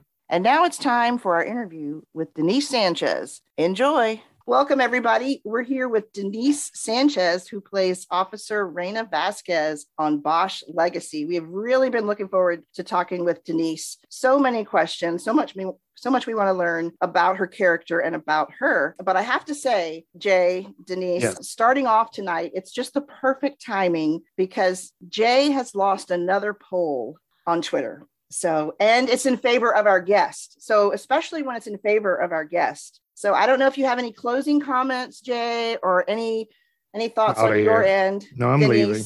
But I'm done. the vast majority of people voted that yes, indeed, Pepto-Bismol was the perfect description, the perfect color description for Trejo's donuts, not right. bubblegum. I mean, even Maddie conceded, Jay. So I don't see People why are you wrong. They're wrong. It's that simple. Jay That's had this whole theory about that it just couldn't be that because it gave a bad connotation to food. But I mean, a color is a color, Jay. I mean, if that's the color. So. I'm done It is talking to you, definitely- Tracy. It's definitely Pepto-Bismol. Sorry about it. Niece, come on. Sorry. You got us stirred up already. But I'm curious, Denise, when you saw that in the script, was that exactly how it was written? Or, That's exactly how it was written. Yep. okay. And then when I saw the building, because I had gone to Trejo's Tacos before, and that's like off La Brea and South La Brea, and I hadn't actually driven by the Trejo's Donuts location. Mhm. Although I didn't think I did, right? Because I drove by it once and it was like under construction and there was still no Trejo signs over. And so when I drove by it, I was like, oh my God. I'm like, this is what they're talking about. It is. Yeah. Pepto-Bismol. Yes, it's perfect. It's perfect. So I'm sorry, Jay. I'm really not No, trying you're to not. make you look bad. No, but you're not. You made your choice. Can I get to the hard-hitting questions now? You can. Let's Good. proceed. Go for it. So Tracy very nicely puts together this list, and you'll ask this, but I'm not listening to her list. I need to know why you're not doing this interview from a hammock. Because I'm not in Connecticut. That's so funny. I was visiting my family like a couple weeks back, and I was like laying in their hammock. And LA here, real estate is crazy, so I don't have a backyard like that to have a hammock up there. So I was just doing all of my work from there. I had my laptop Nice. on there. You couldn't get me out of that. My mom was like, "It's starting to get dark. Do you want to come in?" I'm like, "Nope, I'm fine." Just swinging away. Oh, that sounds really good. See, we've got the mosquitoes already here in Georgia. Oh, So, really? yeah. So that's a bummer. But I love hammocks and just love that. I love the idea of even sleeping outside. Would you sleep out there? Oh, yes, I actually took several naps out there. It was perfect. I would put on my little eye goggles so it wasn't so bright for me. And I would just knock out for like an hour and a half. And my mom would be like, when you would lay down in the hammock, it kind of burritos you a little bit. So Yeah. she would stick her head out. She's like, "Where is Denise?" And I'm like, "Right here." I just like stick my hand out. She's like, "Oh, you're still out there?" I'm like, "Yeah, Mom, I'm totally in the middle of a nap right now." Awesome. If you haven't seen it, Tracy, get on her Yeah. Instagram. There's a picture. Okay. She got her phone up to her ear, like just chilling in this hammock. I'm like, I need to see this. This better be what I see when we get on tonight. Next Yeah. time. Next I time. know. Next Or time maybe- when I'm home. Let me ask a semi-serious question now. All right, let's do it. While we're obviously not actors, we realize all the hard work and kind of dedication that goes into that craft. And you're here all smiles and a nice person. However, we see you on screen and you just play it so cool. How? Any trade secrets here? Not really. The only thing I can think of is just that, like, when I took on the role of Reina, there is definitely a part of me that's like her. Okay. Not the majority of me. So I would say out of 100%, she's probably like 30% of me. Like and I think everybody kind of has that in them. You just have to kind of tap into it. And for me, this was fun, to do, because I was just like, oh, I feel like I can really nail this. And then I auditioned, and then I got the call back, and I landed the role, and I really sunk my teeth into it. Once I got it, I was like, oh, I'm going full throttle. Oh yeah. So, yeah, it's totally fun. It paid off. It's just such a great representation. You're like, it's kind of like, I want to know that person. Mm-hmm. Like that would be a cool person, but I'm also a little scared of her. So, it's kind of a little bit of both. So totally. We've talked on the podcast already about how Vasquez seems to keep the personal side a little close to the vest. Is that part of the protocol of being a training officer, or do you think it's kind of her own choice, or some of both? What do you think about the character in that regard? I definitely think it's both. As Maddie's training officer, she can't let her in too much, because there has to be that sort of respect level. And, once you get too personal, it becomes something that it shouldn't be, especially in that position where she's still training Maddie. But also, I think as Raina, just in general, she's more of a private person. Okay. With her relationships to other people within the department, what you see is what you get, and she doesn't go too personal with it. So it's definitely both. Okay. Makes sense. Yeah. I think we're all kind of hoping that we get to learn and see more of Vasquez in the future. And without spoiling anything, of course, if there are any spoilers out there, were you given any kind of backstory to her, or did you kind of draw anything kind of from yourself? So they definitely gave me a template of key points to keep in mind, especially when I was auditioning for her. Mm-hmm. The first generation Mexican-American, the middle of 4 boys. So that's pretty much all they gave me. Okay. And the rest I was left to build out for myself. Okay. She wants to make detective, eventually at some point. That's her goal. So that kind of through line of like what she is and currently what she wants to be in the future. And it's nice to have that piece of information, because you know how to kind of build her. Right. Sure. But pretty much, once I got the character breakdown and I auditioned, and the rest is pretty much up to me, how I interpreted the lines, how I wanted to deliver it. Mm-hmm. Her relationship with Maddie pretty much kind of just came from where I would just imagine if I was ever a training officer with somebody, and the camaraderie between women in the department, all that comes from just, me sitting down and going pen to paper and just really trying to develop her. Okay. So something I think I read it somewhere. You mentioned that you kind of got that mean mugging face from your dad. and then earlier today, I watched the interview on The Zoo. Mm-hmm. And you brought up how you weren't a rule follower as like a teenager. So I have to ask, what did you do to get that look from your dad? Well, it was a lot of those looks that my dad gave me, especially in high school. And I was like, oh man, I did a lot of, I was a wild child. I definitely had a wild streak in me, especially when I hit high school. To the point where my parents actually sent me off to private school. Okay. Yeah, I was in public school. And then by the time I hit high school, my parents were like, this could go left. And I recognize it now as an adult. Mm-hmm. I was just in my wild teens. Hormones were going crazy. My mom goes back often and she says like, do you remember you did this? Do you remember you did that? And I'm like, I don't remember doing any of it. And I honestly just believe it was crazy, raging hormone teens, and I just blocked it out, Yeah. Mm-hmm. Because she'll bring some stuff up, like, I purposely tried to fail my entrance exam to the private school because I didn't want to go. And I sat in the car screaming and crying and saying, I'm not going. And then she'll tell you she loves to tell people that like, I try to drop out of high school to work in a tobacco shed. Like, yeah, I mean, it's crazy. And I look back on it now and that's so not who I am. Like, I'm just like, oh my God, like, I can't even believe I did those things. But that's where the face came in, because every day my dad would just sit there with his hands crossed and looking at me. The hands crossed, yeah. Yeah, with just like oh my God, what happened? Where did we go wrong? Oh, wow. And look at you now. Look at you. I know. It's funny because my my mom's friends, they keep up with her on Facebook. And, you know, my mom always says, like, when she was at work, I would stress her out so bad that she would like have to take million coffee breaks. And so like now that her old coworkers stay in touch with her on Facebook, they see, you know, I'm on the show now. They're like, oh my God, like I remember when your daughter stressed you so out. Like she had you just crying in the bathroom by herself, and look at her. My mom's like, I know, it's like a total just night. It all works out in the end. Yeah, it makes it all the more sweeter now. Exactly. So.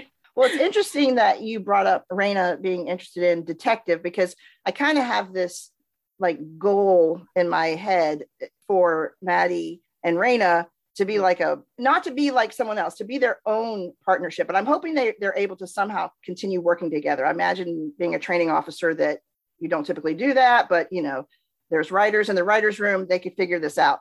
So I have this vision of them being like a Bosch and J. Edgar kind of solid, just this amazing, inspirational partnership. And so do you foresee them staying together as partners, building on their work relationship, or do you envision them building more on maybe a personal relationship? I hope, you know, I don't have any information about that, but my hope would be that they would work together in the future and hopefully develop a friendship outside of work, right? Mm-hmm. But definitely, I see that happening. I hope that the writers agree. Yeah, me too. But I definitely see that there's absolutely room from there, because as much as Maddie needs to learn from Vasquez has a lot to learn from Maddie too. You know, I think blossom into something beautiful. Yeah. Well, there's just definitely some great chemistry between the two of you. I can see a lot forthcoming from that. So I got fingers crossed. And then there'll be the spinoff to the spinoff. Yes. Yeah. After you make Detective in like season 5. Right. That would be so cool. Oh my gosh. Now, did you, before you got into this whole Bosch world, did you read the books, watch the previous show on Amazon, or was this all kind of new to you? I did watch the show previously because I had auditioned for a couple co-stars in the past for the original series, like other 5 co-stars. And so before I got the audition for Raina, I was very familiar with the show. I hadn't read the books, but I was very familiar with the show because it was always coming down the breakdown pipeline for me. Okay. So as an actor, you know, our job is like, as soon as you get an audition, you watch the show or you get familiar with it. So, and I loved it. I was like, this is awesome, you know? So pretty literal dream come true. And now you fit right in. Any interaction with Mr. Connolly? I met him at the premiere, the FYC, and then I've been previously to that too. I can't remember twice, but he's great. He's great. He's so awesome. Like I went up to him and I was like, hi. You know, there was just a lot of like, you know, the same thing with Titus. I had only met Titus once on set, and Mimi, we were like 2 ships in the night. So that day I got to meet everybody that I didn't actually have scenes with. And then of course, Michael Connolly. So it was like a lot of firsts. When I went, I was like, I don't know if you guys know who I am. They're like, of course we know who you are. I was like, I wasn't sure. I just wanted to say hello. And of course, Michael was there. And you know, I went up to him and I was like, I know. And he's like, I know we were high. And I'm like, awesome. Yeah, it was so cool. It was so cool. I didn't think about the fact, I mean, we just take for granted that we know all the characters on the show and who's who, that you didn't interact with so many of those on screen. So there was a lot of just like for like meet and greets for me, and I was totally fangirling out too. I can understand that. And now everybody's going to be fangirling around you. So oh man, you set the bar. One question I usually really enjoy asking actors from the show is what they think about their wardrobe. Like, are there pieces you'd like to wear in real life? But you pretty much wore your police uniform. I think we saw you in jeans maybe once in the locker room. But so since we're talking about primarily the police uniform, do you have any commentary on that? Things you like, didn't like, wearing the kit? How did that go? What was that like every day? Putting it on over and over? Yeah, you know, honestly, like I got it down to a T. Like at first when I was, you know, went from the fitting to the first day to the last day, like at first I was like, where does this go? And luckily, you know, we have props helping us with the belt when it came to like the t-shirt and then the, you know, the vest and then the belt and all of that was very confusing at the beginning. But towards the end, I got it down. I was like, I don't need your help. I'm fine. I need to take this off. You know, so it was cool. And, you know, honestly, it's actually like really nice to just kind of put on the same thing every day.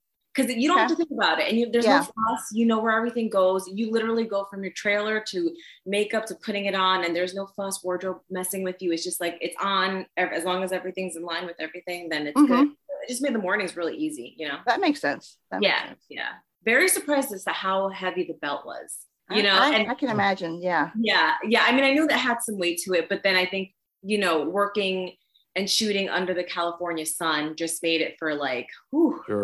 Sure. Oh man, I like hats off to like LAPD and anybody just working in this weather and having to wear all the tactical gear, because I know that like when I would take it off at the end of the day and I would give it back to wardrobe and I'm like, I'm so sorry, here you go. It is a sopping wet mess. Send it to the cleaners. To me, it's intimidating just thinking about the weight of it, but then I don't even think about what it must be like to move in it. I mean, that's a whole different issue, you know, running and maneuvering. So the boots, the boots. Okay. I believe it was an episode with Sneezy. Yeah. Where we were running, and I remember I was just like, okay, these are fine to run in. And then like after the 6th take, I was like, my toes. Oh my God, my toes. They're just heavy. They're heavy boots. So like I came home and I just like got into the hot tub and I was just like, oh my God. Like wearing ankle weights all day or something. Yeah. Wow. Yeah. Well, that would be tough. Speaking of the uniform and running and stuff, I'm assuming that you must have worked with Mitzi and Tim, the law enforcement consultants. What was that like? They were great. We are so lucky to have them. They're so hands-on. They break it down, everything from the jargon to how to position your body to like, you know, how to draw your gun, everything. We're, you know, for me, it's just like, I was already nervous just going in, you know, and so then when they say lights, camera, action, and it's just like, you got lines and all these things to remember. And it was so reassuring to have them standing by the side and being like, okay, you know what, let me help you with this next time. Yeah. This. So it was great to have them. Super, super, you know, very helpful. Well, obviously they're experts, but from what I hear from different folks that we've talked to, it seems like they're really good teachers as well, you know. Yes. And you don't always have both. So I guess that's why they're consultants, and they're great at that job. Well, another one I wanted to ask just a little bit about how much time did you get to know Madison before you guys began shooting? Was there any time, or did you guys talk at all about your roles and what you kind of had planned for them, or did you just go into it? We kind of just went into it because I booked the role about, I would say, a month before we started shooting. And then about 3 weeks before my very first shoot date, we started training with Mitzi. Okay. And so I met her there and we just kind of got thrown into training and how to draw our guns and all that good stuff. And we talked, but pretty much right after that, I didn't see her again until we started shooting. But I mean, she's so great. Obviously, she's so easy to get along with. So it was just like, she made me feel at ease right away. Like when I went into the training, I was like a bumbling mess. Like I was like, oh my God. And she was just like, girl, chill, it's going to be okay. And I'm like, okay, we got this. And so, yeah, but that was pretty much it. We didn't really get much time to talk about, I think I was more curious of just letting her do her thing as Maddie, the character, and me just seeing what I could add on to it. And it worked out great that way. Cause I think other times I've been so eager to get to know their character and want to sit down and plan it out. But so much better things can happen from just letting things let her bring what she needs to bring and let me bring what I need to bring. If there's anything that we need resolved, it would be resolved. But none of that happened. We were just kind of together. Wow. Yeah. I'm sure you've seen the ad that they've put out probably today. How did it go, Jay? Like it was like some of these two are so cool, or to have I'm like, it's really awesome. And like, because I wondered, my question was, did you guys bond over just girl power and stuff like that? I mean, because you guys make it look so good. Oh yeah, it was so funny because like in between takes, like we would be talking about like everything, like all our things that are going on in our life. And as soon as they would say action, it was like back to me mugging, in the car. We had like some of the best conversations in the pod, like the vehicle. Yeah. Mm-hmm. So it was so great. Like she definitely like, there was a lot of firsts for me. Like, I don't think people understand, like I had just done co-stars up until that point. I did The Good Place, but even so, it wasn't as involved as this was. So there was a lot of like on-set jargon that I wasn't familiar with. Okay. And just protocol with being on set. And so like me being shy and not wanting to come across as uninformed or needy, I would just kind of look at her and like, what does this mean? And she's like, oh, and she would tell me like, oh, this is what that means. Or yeah. And so like, man, I couldn't have asked for a better partner. She just really helped me out a lot. On and off the screen. Love it. Yeah. I love it. Well, I have a question, and then I know Jay has a few questions. He likes to dig deep and come up with some of his fun questions. So I'm excited to hear those. But one question I want to ask sort of on his behalf, Jay and our other co-host Pete, they tend to be very father-like about Maddie, the character, about her boyfriends. None of them are good enough. They're just never good enough. So we're talking on the podcast. What do you think about Antonio? What do you think about Tom? Well, we don't see Tom anymore. Now there's Antonio. What do you think of him? And then we've got, Officer Perez interested in her. So it's just this ongoing thing of me telling them she knows what she wants. She's in charge. She's got this. And they're just like, I don't know. He's not good enough. I think, I'm worried about this or that, And so what can you tell us about this Rico guy, the character? Are the guys going to be okay with him? I don't know. Yeah, I think the guys will be okay with him. I think he's a good egg. I think he's a good egg. Yeah, I think this could be a thing. This could be a thing. Tracy, who invited her to this podcast? Who did that? I have had this question planned the entire time. I'm sure you did. I asked Madison about it last year when Antonio was still in the picture. I'm like, these guys, I never can get them to just be like, Maddie will figure out what she wants, Sure, yeah. So I have to get a little leverage, Jay. I have to hear it from set, from the story the best. So I'm gonna, we don't know. We only saw, a little bit this season, but I'm gonna be rooting for Rico, Jay. So I'm just making that clear now. I think he's good intentions. Yeah. And he delivered a baby, Jay. He delivered a baby. Whatever. And he's bragging about it like he's the man. Get out of here. Get out of here. There is this shows my age, but there is this part of me that wants to call him Rico Suave. I know. I just like this could catch on again. Yeah. I know what you mean. All right, Jay, I'm gonna turn it over to you for your. Yeah, I'm just gonna throw two more at her, and then we can get to our final scene with her. I feel like, because I'm just a podcaster, I'm nobody, but I feel like if I were on TV or if I were in a commercial or something, like I would obviously be super proud and be like, like the thing Amazon put out today. I'd be like, yeah, that's me. What's up, everybody? Mm-hmm. I bring that up because I need to know how many guitar sales you feel you're responsible for with Guitar Center.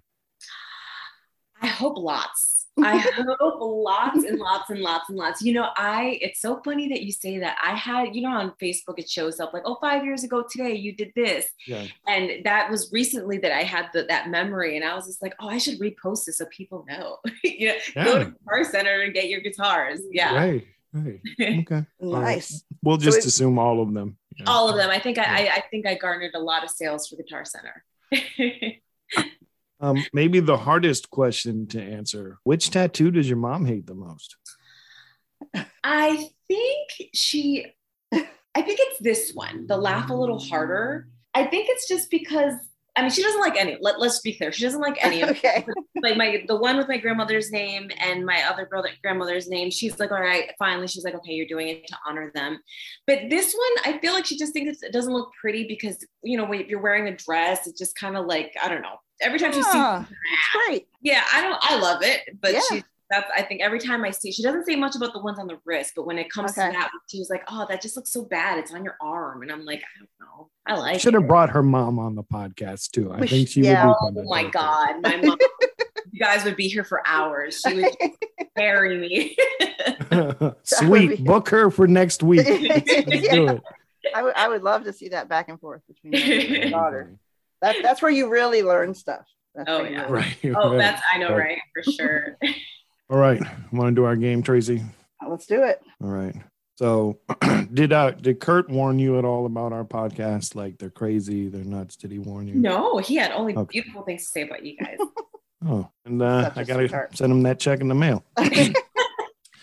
So Tracy and I were talking on and off today, and we came up with we try to do some kind of silly game or something in these podcasts with the people we talk to because it's fun and it usually ends up pretty funny. So we created a game today called Cuff or Cut, and it's for cuff 'em or cut 'em loose. So we're going to play this game as you, not your character, you, but based on what you've learned is like being the badass training officer in the LAPD. We have like 5 scenarios for you.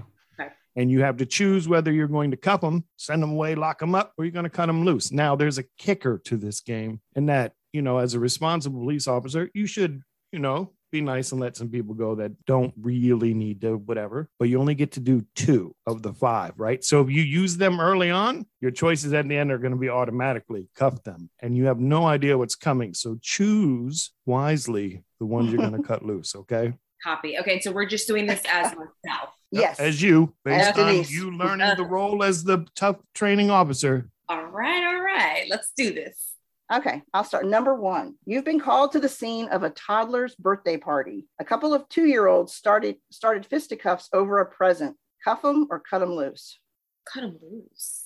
Okay. She used one early. I know. She used one They're early. kids. They're littles, Jay. Oh my Let them God. go. I can't imagine throwing little kids in the slammer. Damn. That's tough. I'm tough, but I'm not that tough, man. And she used one early. Wow. Maybe Jay's trying to trick you though, because maybe he knew you'd let that one go. So you're gonna have Okay. to, you're gonna have to All take right. 3 of the next 4. Number 2, you and Maddie go back out and grab a dozen donuts. You decide to bring them back to the set to kind of share or whatever. And you find out that Titus stole your favorite one. He stole it right from you. You're going to cuff him or cut him loose? I'm going to cuff them. I don't play with my donuts. Okay. Those are my donuts. I will be so mad. Send him to the slammer. Yeah. Bye, Titus. Sorry, buddy. Bye, Titus. No, sir. I like it. Good choice. All right, number 3. You got a call for vandalism. You head to the scene. It's a graffiti artist writing out, "I love Denise Sanchez." Cuff him or cut him loose? Ooh. Oof. You only have one left. I just want to throw that out there. Oh, I cuff them. Okay. Somebody's He's proud. Send them away. Yep, Yeah. send them away. Flattery Those will get you 2-year-olds got nowhere. away with fighting, but I know. little spray paint. Okay. All right, this is a big one. Okay. Remember, 2 left. You got 1 cut them loose left. You're called in to investigate the kidnapping or dog napping of all the Jindos in LA, only to find out it was Tracy who grabbed them all up, but just because she wanted to have a snuggle party. She was going to give them back eventually. Cuff her or cut her loose. She just Snuggle wanted to party. snuggle with them, just a snuggle. Yeah. And they were going to go back. Yeah. That's what she says. I don't know. She says, right. Okay. Yeah. I don't know. Because if somebody stole my Jindos, I would flip my Which shit. is why I put this one in there. I'm gonna have to cuff her. Oh, here I go. Goodbye, Tracy. You're out of here. All right. Well, this one's an automatic. Cut them loose. Then number 5. Let's see how the writers feel about this. Everyone is hyped for a season 2 of Bosch Legacy, so much so that someone has hacked into the production studios to get a copy of the scripts being written. Turns out it was just your mom wanting to see what was next for your character. Cuff or cut. You got to cut her loose. Mom gets to You're gonna go. hear this and be like, "What?" The This got her in more toddlers. trouble. That, you know what? You worked really smart. The toddlers and the mom get to go. That's really smart. That's Yeah, good strategy. yeah. Nicely And I'm done. over here. I'm over here sweating. I'm like, out. I'm like, No what? pressure. It's just for fun. Yeah, no. I just No, like. that was. I'm impressed. You some good logic there, because that would have been bad if you had to cuff your mom. Yeah. Did you imagine? Oh, Mom gets to Yeah. go. Mom. yeah, we'd need to talk to her before she got sent to the slammer, though. We'd have to do Tell us that. everything. Tell us everything. All right. Well, thank you so much. Anything, Denise, you wanted to share with us? Not really. I'm just excited to start season 2. Yeah. Super pumped. I'm out here working out every day, just trying to get it right. Yeah. Well, I'm telling Yeah, you. we hope you stick around for a while. We got to see that promotion to detective and then I know. get that spinoff of the spinoff. That's what Oh, I'm yeah. saying. Please. Yes, please. That would be great. the fans have all kinds of stories and ideas. So I know they don't need them from us, but the fans have big plans for you. So yeah, I love it. It's going to be good stuff. Yeah. Well, thanks for hanging out with us for a little bit. It was really fun talking to you and learning more about your character. Some really good stuff. So thank you so much for having me. This is so much fun. The game was awesome. Well, come back again with your mom. We can play another one. Oh man, I'm sure she'd love to play that. I swear to God. She'd be like, sign me up. Nice. Well, we definitely want to talk to you again next season, sure. if not before. So Yeah, we wish sure. you all the best. And thanks again. Have a good evening. And you too. Take care. Thanks. Bye, Take care. Denise. Bye-bye. Bye.